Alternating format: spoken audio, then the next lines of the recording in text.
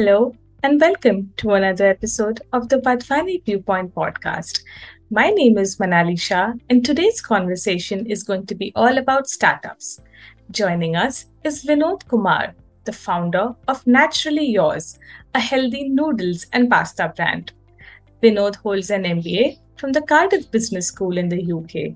He has over 14 years of experience in marketing, sales, and leading new business launches. Prior to this, he served in leadership positions at InnoServe, which has now been sold to Amazon. Vinod, welcome to the show and thank you so much for taking the time out to be here. Thank you so much for having me here. It's a pleasure being here. Great, let's get straight to the conversation. So, you studied in the UK and then you came back to India and you saw a gap in the market for organic, healthy noodles or healthy pasta, or healthy category basically. And you decided to launch Naturally Yours in 2010. So, how did you go about analyzing the gap in the market? We did not launch the noodles and pasta thing in 2010 because it is a very recent phenomenon. The noodles brand is just a 2.5-year-old brand. But in 2010, we launched as an organic store. Now, the story behind the organic store is very interesting, actually, right? In fact, there are two motivations that actually triggered my desire to open an organic store, because in 2010, there was hardly any idea as such. One was when I was in Cardiff, I used to have organic food, and that's when I came in touch with organic food. And when I came back, there was hardly anything available in Indian supermarkets, right? That was one. And second is I had a chance visit to an organic farm down south. And one of the things that I asked the farmer there is, hey, how do you sell your produce? How does the logistic work and all of that? Because I knew organic products sell pretty good in the UK at that time. This was back in 2010. And the person said that no, he sells it in the local market only and he doesn't get any premium for that. And that's when the idea triggered that we could do something in this space where there were a lot of farmers like him who were doing a great job, but they did not have any market as such. So I said, why not have a bridge? And when I studied the entire thing, what I found out was there was a huge lack of awareness, right? And lack of awareness comes with talking to consumers. So we started in 2010 out of a small 100 square feet store in Bombay as an organic store, right? Our journey started out from that, and it evolved over the years from an organic store to an online store to an organic superfood brand, and now to our latest avatar in healthy noodles and pasta space. And every twist and turn has, we learned a lot of lessons through all of these business formats. I would say these were literally new businesses. So the business is under the same name, but they were literally new businesses in new areas for us. Right. And every time we pivoted or we moved on to that, we learned huge amount of lessons. And yeah, so that's been the journey, and it's been 12 years now. And myself and my co-founder Priya, we have had one hell of a journey throughout this time, and we have enjoyed every bit of it. Right, that's so interesting with so many changes as the brand has evolved and pivoted, and we can't wait to dive more into those changes and what drove those decisions. But before we get to that stage, so when you came back and you realized this gap in the market, right? You identified a gap in the market. So did you do any market gap analysis, or how did you go about it, and how did you estimate the market size at that point of time? So there were a lot of reports, there were a lot of online reports, there were a lot of reports from different this thing that I read. But the best thing that we could do was actually speak to the actual end consumers and actual farmers. That is what we did. And fortunately, before we started, there was this huge conference which happens even now called BioFac. And that was a place where all buyers and sellers of organic come together every year, right? This year it is in Delhi. Coincidentally, that when we started, it was in Bombay, and it was like a huge boost for us because we could meet everybody, right from the farmers to the sellers to the brands to everyone in one single place. And we did tons of research over the 3-4 days that they were present here, and we got a lot of connections. And through that, we also went and met we visited, myself and Priya, we visited a lot of farms to understand how organic as such works, because back in 2010 we were not only selling packaged food, we were also selling vegetables and fruits. We were doing same day deliveries. Same day delivery is a big thing today, right? But we Right. were doing, back in 2010 we were doing same day deliveries. In fact, in most of our locations where our stores were presented, we did within an hour delivery, right? So Oh, those are the wow. things that we did way back in 2010. And yeah, so the research primarily was from the research material that we got, but the biggest learnings that we had was from directly talking to the stakeholders. Right. If anybody is looking to start this thing, I think that's the best place to start from. Both sides, the buyer side and the seller side. If you once you have a look at it, you will understand if there is a reasonable kind of a demand. But at the end of the day, when you start the business is when you understand whether there is a demand or no. Right. But yeah, but your basic analysis you can be done, and we found that there was a reasonable demand here. That's why we went full in and we said, let's start something here. Okay. So naturally, yours started as a physical store in Bombay and then moved to an online only model. So, what are the key factors that drive a change in business plan? One of the key factors that, throughout the journey we have been bootstrapped, right? So there has been a huge emphasis for us to be profitable, to be cash positive. Now with a standalone store, if you had just one store, then yeah, we were profitable until we had one store. Once you start expanding into newer formats, into larger formats, into other kind of stores, the capital requirement is pretty high and not profitable, right? And that is something that we didn't, that as a model we did not like. Same thing happened Okay. with our online thing. Online initially we were profitable, but as the CAC starts pushing up, and since most of the products we did not have, right, we were kind of an Amazon for all things good. There are a lot of stores that have come up now, but back in 2015 when we did that, we were pretty much all of that, right? And but unfortunately, again, the requirements for being profitable, you'll have to hold a lot of capital to be profitable till a very long time. Most of our online players even today are not profitable. So that Right. so that is a big question mark for us as a business model, and that is when we say, okay, we will give the model a solid 1-2 years, and if it still doesn't turn around in terms of profitability, in terms of the growth that we want to achieve, then we will kind of move on to something that makes sense for us business wise as well. Okay. And how does a startup gear up and initiate such an important change in the business model? For us it came natural, right? In terms of so whenever we see a gap, we find as a business you always keep finding a lot of gaps, but it's a decision whether you want to go into that gap or not. And for us the decision, like I told, is very it was very natural, right? Because if we are not profitable, we will not be able to meet our payrolls. If you're not profitable, if we will not be able to expand and all of those things, right? So that was our profitability and cash positivity for a bootstrap company. These are the two arms or two legs that you on walk on, right? If these are not present for a very long time, then that's a big problem. And that's when we say that, okay, we take a long term horizon, but then if this doesn't work out for a good 2 years and we don't see that horizon, that's when one should make a change, right? It doesn't come overnight, but the metrics are there, and then also as an entrepreneur who is into it, I think everybody has a solid gut feel that, hey, this is not going to work out, I better do something else, right? So that's when we started pivoting.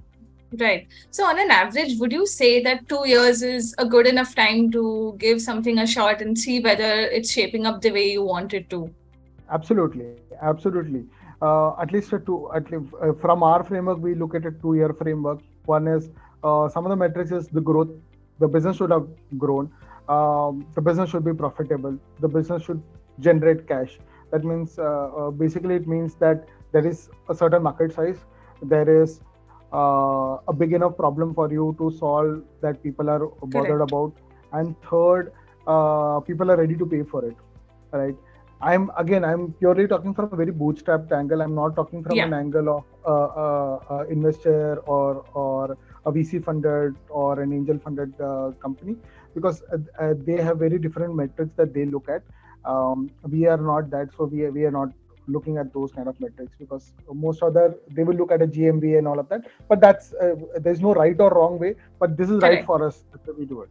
Right, right. And in terms of changes, were there any organizational, structural changes that you made while you planned for this change? There were no intentional changes as such, but Mm-hmm. people being people, a lot of people sometimes, who are with you in that journey, they don't believe it and then they leave you. Like, we had our entire team, when we shifted from our retail to our online space, our entire team resigned. The top team resigned because they didn't have faith that we could do anything there. But it did not happen in other, consequently, but it did happen. So it is a very, very tough call that we had to do, but we had to do that, right? Because we found that that was a right for the company, and we found that as an organic store we could not survive as such in terms of the expenses that were happening, and we did not see growth or profitability there, right? So we that's why we Right. had to. Okay. And you mentioned that you've been bootstrapped. So naturally, yours has been bootstrapped through and through. And in my opinion, today there's a popular notion that to be a successful, profitable D2C brand, you do need funding, whether it's angel funding or, so on and so forth. Now, what would you say to that in the sense that how have you managed to sustain your business while being bootstrapped? So a couple of things, right? So it's a conscious decision to be bootstrapped. Not saying that funded companies are bad, or that path is wrong. That's completely an entrepreneur's call, right? Yeah. Now, being bootstrapped allowed us to do a lot of things that's right for our brand and for our customer. For example, it allowed us to focus in only one category. We will not, we will not do 10 different categories and see what works. We know this works. We go deep down. Like, for example, the range of noodles and pasta that we have, no other brand in this country, in the entire of India, has. Probably even in the US, no other brand has that kind of range. Now, that has been developed. Those products have been developed not just basis of our whims and fancies. It has been developed basis our feedback from our customers. Customers came back and said, Mm-hmm. "Hey, we want. I love quinoa, but I'm not able to have quinoa. Why don't you make a quinoa noodles for us?" Or customers have come back and said, "Your noodles are great, but we want gluten-free based noodles. Can you make something in that space?" So it has come from that deep knowledge that we have had, and D2C allows us to do that. But as a brand, so we look our business as a brand, not a specific channel. Right? When you say D2C, you put yourself in a particular box saying that D2C. And to be Mm-hmm. honest, no brand in India can be D2C. A lot of people say that they're D2C, but no brand in India can survive as a D2C brand after a certain revenue level. Of course, they will have a certain revenue level, but beyond that, you cannot survive in the. You cannot just do online. The reason is Indian market is not yet that big for brands to become, let's say, a 500 crore brand or a 1,000 crore Mm-hmm. brand just online. They will have to have a huge mix of offline to come with online. Yeah, online you could lead online, and then you Right. could go offline, because that's exactly what we are doing, right? Mm-hmm. We have been online, and our online gives us huge amount of data in terms of consumer insights. Let's say, for Right. example, in North, you would typically think that Delhi is one of the biggest markets for our noodles and pasta, and that is what we thought. But here is a very interesting fact that Lucknow is one of the fastest growing region for us in terms of Oh, demand wow. for our noodles and pasta. So if I want to start, let's say, a distribution channel in North, Right. it should start in Lucknow, because that's Correct. where there is a huge demand growth coming. So these are the insights that a brand should use, and then move on to that. And being bootstrapped helped us to crack our, we know our unit economics. If somebody Hmm. says that, hey, this is the kind of margin I want, we can, myself and my co-founder, we can do a back of envelope calculation and straight away say whether it works for us or no. Right? We don't need, exhaustive Excel, or we don't need all of that, because we know exactly at what point we make money, at what point we do not make money, and we track that every single day, whether it is online or offline. So we know those numbers. So knowing those numbers are super important when you're bootstrapped. right? When you have a lot of funds in your pocket and you are just going for growth, you may not necessarily need all of those things. You may not necessarily look at those things, but for us, those points are fundamentally very important as a brand, right? So that's what bootstrapping and being a brand in bootstrapped D2C, if you want to put it that way, makes that's how we look at it. Wonderful. That's great insight and something that possibly every entrepreneur who's looking to be bootstrapped should keep in mind. And any schemes that they should keep in mind while they are bootstrapped. Some ways to just keep the cash flow smooth, running smooth. Oh, there are tons of it. First, a lot of time what happens is this happened with us also, right? When you bootstrap, you're thinking, "Arey, who will fund me? How will I fund my this growth? How will I grow on Amazon? How will I buy?" Let's say you have to pay in advance sometimes, right? Because nobody believes you. So how do I do that? There are tons of ways you can actually raise money in terms of debt, right? But for debt, primarily your balance sheet should be good and your P&L should be good to a certain extent. In the sense that you should definitely be profitable, and Right. and your cash should be coming in, even if it is negative at the initial stages. It should be coming in. So those are the kind of businesses that get kind of debt fund. Now, one of the best way for D2C brands to raise is something called as a revenue-based financing, RBF, right? In industry they call it RBF. So revenue-based financing helps you to bridge that gap of growth and inventory funding, right? So basis your revenue, you get funded a certain amount of money. Let's say your revenue is 20 lakhs per month, you can get funding as much as 10 lakhs as loan, Okay. which you'll have to repay back in 7 months at about 12% rate. And Okay. that loan amount is taken away from your bank account every single day. So it's not like Mm-hmm. EMI जैसा चलता रहेगा वैसा नहीं. Every Right. single day 2,000, 3,000, and let's say your revenue goes up, you pay more. Your revenue comes down, you pay less. So your cash flow is Mm-hmm. also not significantly hurt, and that's a Okay. great discovery that we have had. The paperwork is not too much on something like that. You can easily Mm-hmm. get it, and this is all without any collateral. Okay. The second way you can raise is your typical ODCC.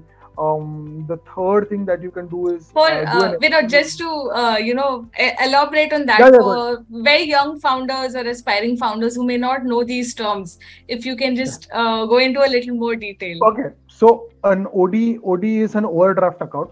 Okay, overdraft or cash credit account. An OD account basically you will get with most government banks. You will get it. Private banks usually do not give it to a startup, right? If you're 1 year in, you will easily get an ODCC account with any of this the government banks under a lot of schemes. One of the scheme is called a CGTSME, right? So this is a government of India scheme specifically for MSME, right? That is the Mm-hmm. micro, small, medium enterprises. Now, under MSME, you will have to first get yourself registered in MSME, which takes about Right. like a couple of hours to get an MSME certificate. You can do it online yourself. We did it online ourselves, right? Great. You don't need to go to any agent or anything. You just need to go online. Within like half an hour, 45 minutes, you can get things done, max 2 hours, right? And once you have that, you go to any of the public sector bank, or you go to banks like IDBI and tell them that I need a loan under CGTSME scheme. So the government of India gives up to 2 crores to small medium enterprises under this scheme, which is collateral free, and the interest rates are anywhere between 8 to 14%. Right? Okay. So this is a great thing that not many people know, but this is something that you could utilize in the initial stages, right? So again, this is a debt funding. So debt, Right. in my view, debt is always way cheaper than equity. A lot of times Mm-hmm. as founders, we say that यार मेरे equity का value क्या है, तो equity ले लो, give me money, but they do not explore this. Now, third way is something of an asset based, right? Let's say if you or let's say a founder has worked for some years and he has invested in shares and mutual funds and all of that, right? He can leverage those mutual funds or those shares, give it to banks as a collateral, and leverage that. Like for example, there's something called as LAS, right? Loan against shares. Mm-hmm. Let's say and any bank will give you, right? Let's say an ICICI, HDFC, any of them will give Right. you at a very low interest rate. At an interest rate of 8 to 9%, you will get up to 20 lakhs under less, right? But you, if you have, that's an asset, underlying asset. Right. I think that is something that you should go for last if you do not have any of these things. But these Great. first two things, definitely you should explore and you should do something there. Let's also talk about funding a little bit, in the same vein. So let's say a startup is looking to get funded. When is the right time? See, there's no right time or this thing. You can get seed funding. There are plenty of angels, right? Mm-hmm. But I would say the best way to get funding is to start with some. Don't just go at an idea level. Especially, I'm when I'm talking about funding, I'm talking about the food space or the food and the beverage space, right? Mm-hmm. I have no idea about how fashion works. I have no idea about other categories. Right. Because I have been through and through doing food businesses. I can tell you this for a fact that the great thing about food businesses, you can validate your idea very quickly, right? You can start your website, you can do a bit of advertisement at a very minimal price. You can understand whether there is a market or no. And once you Mm-hmm. have that data, that will get you a lot of confidence when you go in front of an investor and say, hey, you know what, this is what I found, this is what I think is the future, and this is what I think I can grow my company to. And that's when an investor probably might also be interested. But it should be a big enough problem to solve. If it is a very niche problem, most investors are risk averse that way. But I feel it's a very counterintuitive thing, right? But most brands get built when they're always in a niche, and then they go on to become broad. No brands Yeah. start broad and then go on to do niche, right? Right. So that's something that when you're starting off and going to this thing, validate your idea with customers for Mm-hmm. sure, and know your numbers. Know your numbers through and through, because if you don't know your numbers, forget about the investor. You wouldn't be able to run your business beyond a certain point, right? So Right. you should know your numbers, especially in terms of what your margins are Hmm. and what are the variable costs and all of those things. You should definitely know those numbers. Okay. And what are the checks and balances a startup should ensure while looking to raise funds? What should they have in place? Uh, so don't dilute too much too fast, right? Try to do the initial first 6 months via bootstrapping, because the experience that you gain via bootstrapping will be phenomenally high than when you have money. Because when you have money, what happens is, right, you can easily throw money at problems. But when you're bootstrapped, you are constrained for money every single day. So you have to think of ways in which you have to do with far lesser. Like for example, you have to probably get in tech, right? At a very early stage, you have Yeah. to get in tech, and that also tech which is not very expensive, and that boost your businesses. Like, we have included so much tech in our business, and we are using all of those at a fraction of cost, which a competitor of which one of our competitors are using. They're spending tons of money on that. We're doing at a fraction of the size, right? One of our competitor, I know, they have spent probably 20-30x the money to get to the same revenue that we had, right? So those are the wrong things that you will do when you have money. Mm-hmm. So you raise a small round initially, validate your idea, and don't dilute too much too fast. Even if you're looking at great brands, if you want to have an example of huge brands like Boat, right? They did not raise huge amount of funds. Now the Yeah. founders have over 50% plus stake when they're going to IPO, and that's a huge success story that they will have. So Right. that's a founder first success story, not an investor first success story, right? As a founder, I will back founders only, but that's Of how course. yeah, I think that's how they should think if they're going for funding. Great. This has been very, very informative. I'm sure this is new information for a lot of the young and aspiring founders that are tuning in. So it's going great. Thanks for this. And my next question is about the supply chain network that you've built. So naturally, yours works with hundreds of farmers, organic farmers. So how have you managed to build this supply chain network and sustain it? So these are years and years of, I should give credit to my co-founder Priya here. She has built a very robust network of farmers, of processors, of all of that, right? And this again through networking, or speaking to one farmer, visiting their farm, looking at how they work and all of that. So this was built one by one contact at a time, and we have nurtured those relationships over a period of time, over now at least 10 plus years now.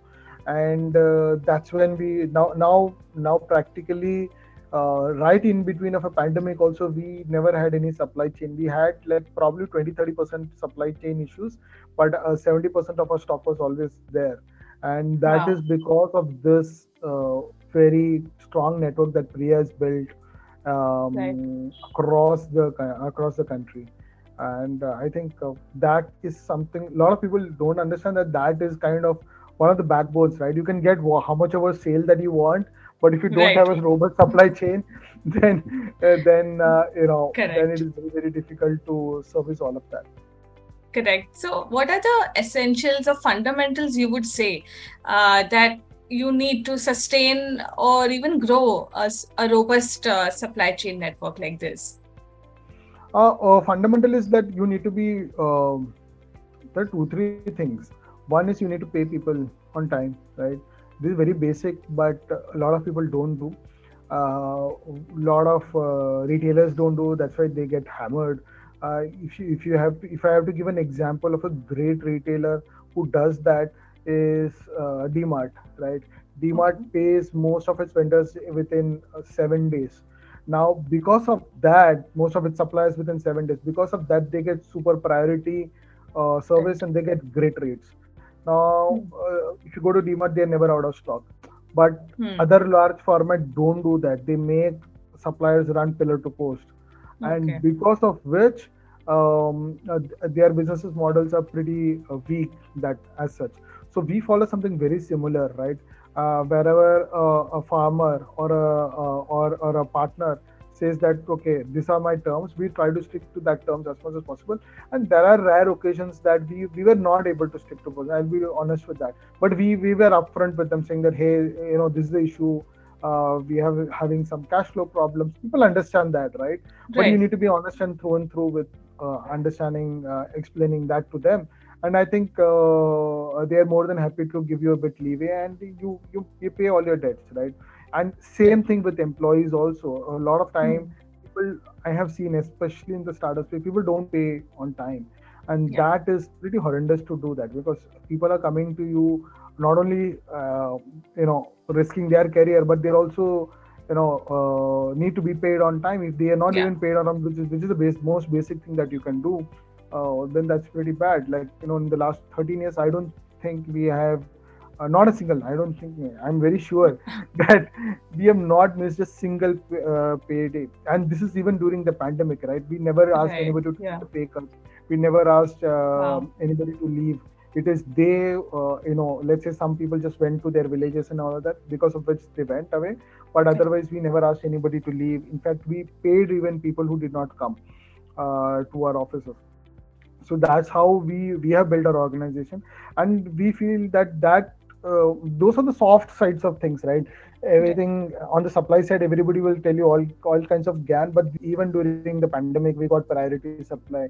Even during the worst of the crises, you name the crisis, we have been through 2-3 economic crises, right? Yeah. So including the pandemic, we have always got priority supply. The reason is because of all the soft things that we did, right from paying people on time to speaking, to giving them respect and speaking, and Yeah. all of those things. Those things matter a lot. So yeah. Yeah. And has word of mouth been an important aspect in growing the farmers groups or networks for you? It is. It is. A lot of farmers, when we, let's say, they have a good network. Farmers, as such, they have a good network of other farmers who do something very similar. So let's say if they do not have a particular product or the thing, they will refer us to someone else, and Okay. that's how slowly we have grown. But that is also a big part of it. But typically we have like 2-3 suppliers for one product, not more than that, because we want to give good sizable businesses for each one of them. Okay. Okay, got it. You mentioned technology in one of your points earlier, so let's talk a little bit about technology. Naturally, yours has incorporated technology in a big way. You use a chatbot to accept orders via WhatsApp, and here I have to tell the all the people who are tuning in that I have tried it as well, and I've had a fantastic experience. It was super smooth. I was a little bit hesitant to just give it a shot, but it was completely seamless. At no point did I feel that my money will get stuck somewhere, or there won't be a way to prove that it's been paid, or those kind of doubts that people have while making a payment in a new payment method. But it was a fantastic experience, and at every step I got a message assuring me that that step was done and what's to be done next. So technology for scale is a common refrain in startups. So how should a startup actually go about selecting the right tools to enhance productivity or to meet their business operations? So I'll tell you specific. I'll give you an example, right? So specifically with this WhatsApp thing, right? Now WhatsApp, we had integrated it like right off the bat, like 2-3 months into the this thing. We did not have a chatbot, but we have kind of a very dumb kind of a chatbot, which would just say hi, hello, and do nothing apart from that, right? We said that a lot of we found through data we found out a lot of our consumers are shopping post our office hours, that our office hours are from 9 to 6 and they are shopping from Right. 6 to 9, right? So we said these are the, and I used to sit and answer each one of them and it used to be very exhausting for me, right? And I said that this is not how I think we can scale. I cannot speak to like 10 people at the same time. Let's say I speak to one also, but I cannot speak to 10 people at the time. How do I track them, right? How do I speak to them? And as we were growing and as more and more customers were coming onto our site, we found it extremely difficult to talk to all of them. So that's when my co-founder, Priya, she's also not only operations, she also takes care of the technology part in the company. And she said, hey, why not integrate chatbots, right? Nobody had heard of chatbots as such, but chatbot on WhatsApp. So very specific for us was chatbot on WhatsApp. The reason why we chose WhatsApp is a very high trust environment, right? In India, the trust factor for online even today is very low, right? You have trust factor in very few online websites like Amazon or Flipkart or Big Basket, right. But every other website, the trust factor is low. That what will happen to my money? Will this go through? What if it gets rejected? Will I get back? I don't know who these guys are. So you need to put a platform which people are familiar with, people are comfortable with. That's when the chatbot took us 3 months to integrate, because we were very specific with the chatbot vendor that these are the questions that I want to ask. These are some very unnecessary questions that you are asking. I don't want all of those things. I want, if somebody says, I want to pay here, they need to be able to pay here automatically. Right? So all of those things. Somebody wants to track. We found one of those other questions, right? That a lot of people want to come and track. So let them track. Right. So those are the things that we said that we should build and we should definitely have from a building of a trust point of view. Scale and all that is fine. That will come. But from our entire goal was to build trust, right, and ease of use.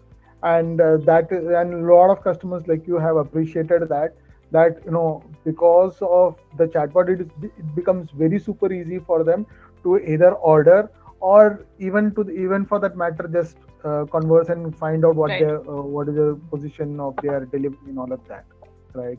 And it allows us to track. Right now, let's say sometimes some occasions do happen when the chatbot is not able to understand, but now we have a place where everything gets recorded, and the customer service executive, when they come in the morning, they know that what to talk to the customer and how to resolve that. So there is a record of or everything that's happening. Right. So we see certain trends happening, and then we try to integrate that into the chatbot. So it's an evolving process, but technology for us, like I said, has been, we try to integrate wherever possible, right? And we also try to put everything onto the cloud. Our billing system is entirely cloud-based.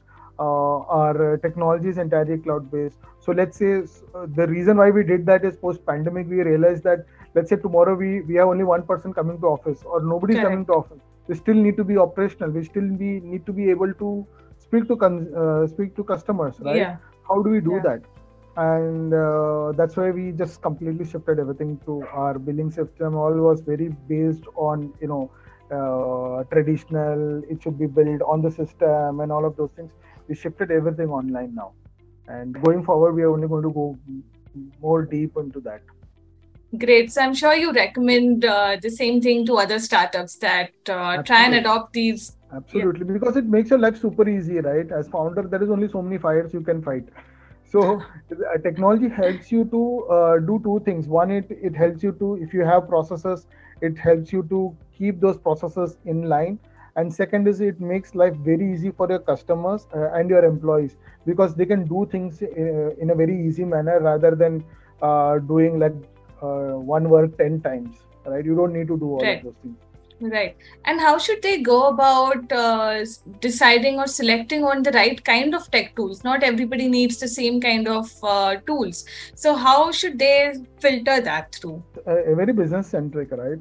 Yeah. But there are some common technologies that can be used. Like for example, your billing software can be online. There are so many softwares. The software we use is Zoho, right? Yeah. Zoho is an Indian company, but they Yeah. have built a fantastic software. Highly recommend Zoho Books over any other software out there, and their customer service was also on the point, very quick. So that is something that you can use to take your billing online, and then over that you can add a lot of layers to it. Let's say, on if you want to build a website, you can use something like a Shopify. It's a great platform on which a lot of tech can be added on, right? And a lot of it can be done by you or your co-founder. Right.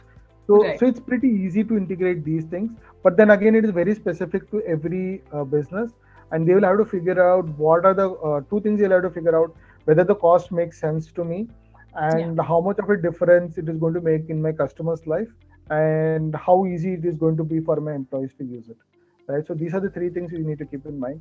If these three things work out, then yeah, then it should be Okay. Okay, super. good. And we've mentioned your co-founder Priya Prakash a few times.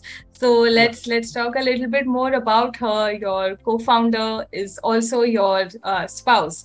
So why is it a big advantage to work with somebody who's who you share a relationship with, a rapport, a sort of comfort zone? Oh, it's a huge plus point right now. With Priya, she's not only my co-founder, she's also my best friend, right?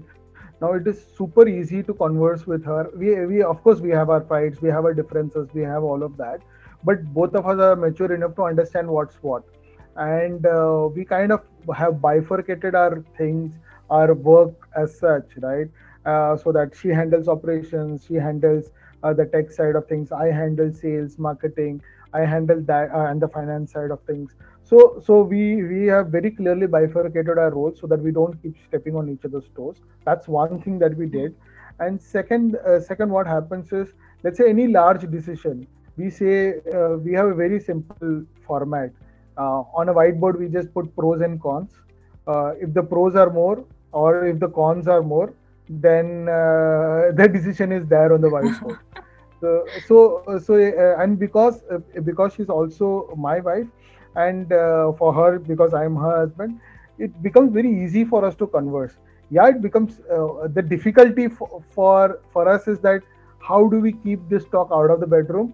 How do we keep this talk 24 from not happening 24/7? That's the Yeah. difficult part, I would say. And it is very difficult for me as such to switch off. It is easy for Priya to switch off, but for me, I'm a very complicated person. That way, switching off becomes very difficult. She needs to keep. So we have a time off. Like, she'll say, this is a time off. Let's only discuss our life outside business and kids. Yeah. Let's not discuss business now, so that we can think properly when we are in business. With that, we come to an end of this episode of the Wadhwani Viewpoint podcast with Vinod Kumar, the founder of Naturally Yours. We've spoken about bootstrapping, pivoting, supply chain networks, using technology, and a whole lot more. Thank you once again for tuning in. My name is Manali Shah, and I'll see you in the next one.